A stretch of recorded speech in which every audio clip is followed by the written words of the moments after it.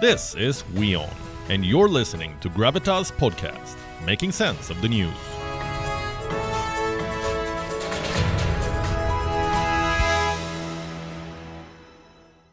And here is what the midterms will certainly impact. That's America's approach towards Russia. The Republicans want Joe Biden to take a tougher line against Russia, but Washington still does not want to shut the door for engagement. Here is an example of that. Officials of the US and Russia are talking again. What's the purpose behind this dialogue? Both sides want to resume inspections of atomic weapons sites. START Treaty's Bilateral Consultative Commission, the BCC. That's the bilateral mechanism for discussing treaty implementation issues under the New START Treaty. We have agreed that the BCC will meet in the near future under the terms of the New START Treaty. The work of the BCC is confidential, but we do hope for a constructive session. What is this all about? Let me explain. This dialogue is about the START Treaty, that's short for the Strategic Arms Reduction Treaty. It is a pact for nuclear arms reduction.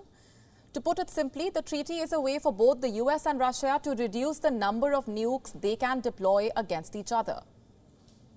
The first version was signed in the 1990s. The talks on the issue were suspended after Russia's invasion of Ukraine. Russia barred US inspectors from visiting its nuclear sites, and that's how both sides made sure that they were in compliance with the treaty. US inspectors paid visits to Russian nuclear sites and vice versa. Moscow blocked the last attempt by America in August this year, but on-site inspections have been suspended since March 2020 due to the COVID-19 pandemic. So what exactly is happening now? Efforts are underway to resume these inspections.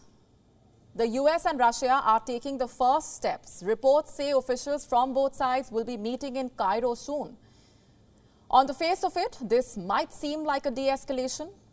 The nuclear rhetoric, especially from Russia in recent months, had intensified, so it might look like both the US and Russia are trying to dial down the tensions. But don't let the announcements confuse you.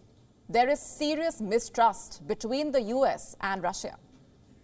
We have seen nothing to indicate that the Russians are, at the present moment, willing to engage in good faith negotiations.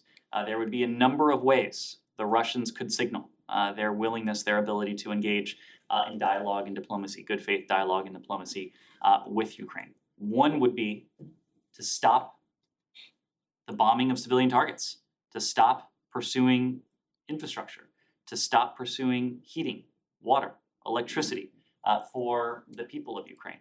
Another would be to stop with what appears to be at best indiscriminate targeting of residential areas. So America clearly remains skeptical, but it is still willing to take the plunge. Why does the Biden administration want to talk to Russia? What is driving this engagement? Here is the US National Security Advisor, Jake Sullivan, with an explanation.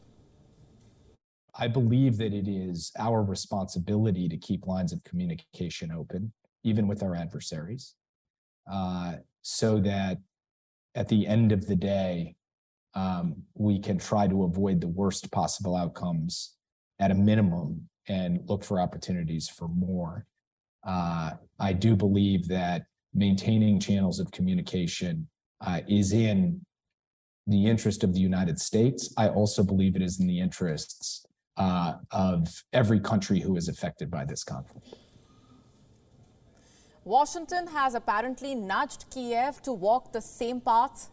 Ukraine's President Volodymyr Zelensky has changed course.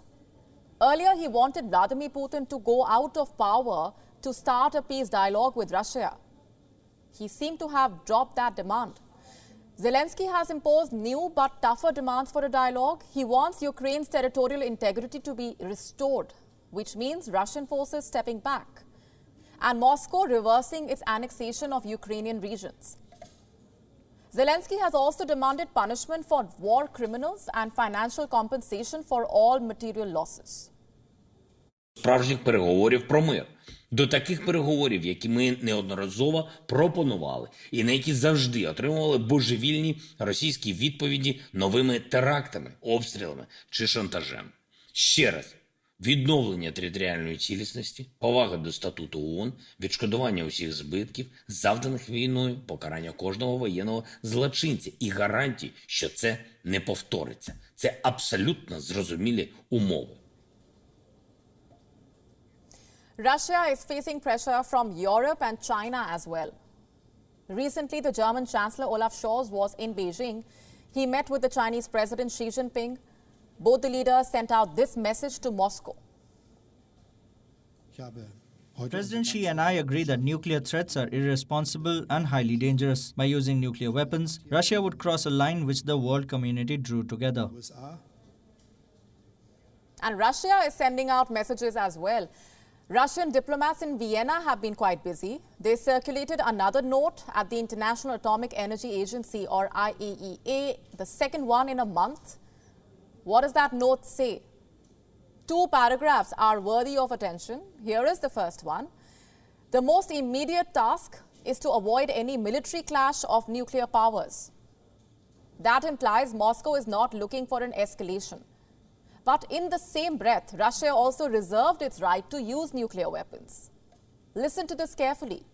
The Russian nuclear strategy allows it to hypothetically resort to nuclear weapons. That's classic Russian playbook.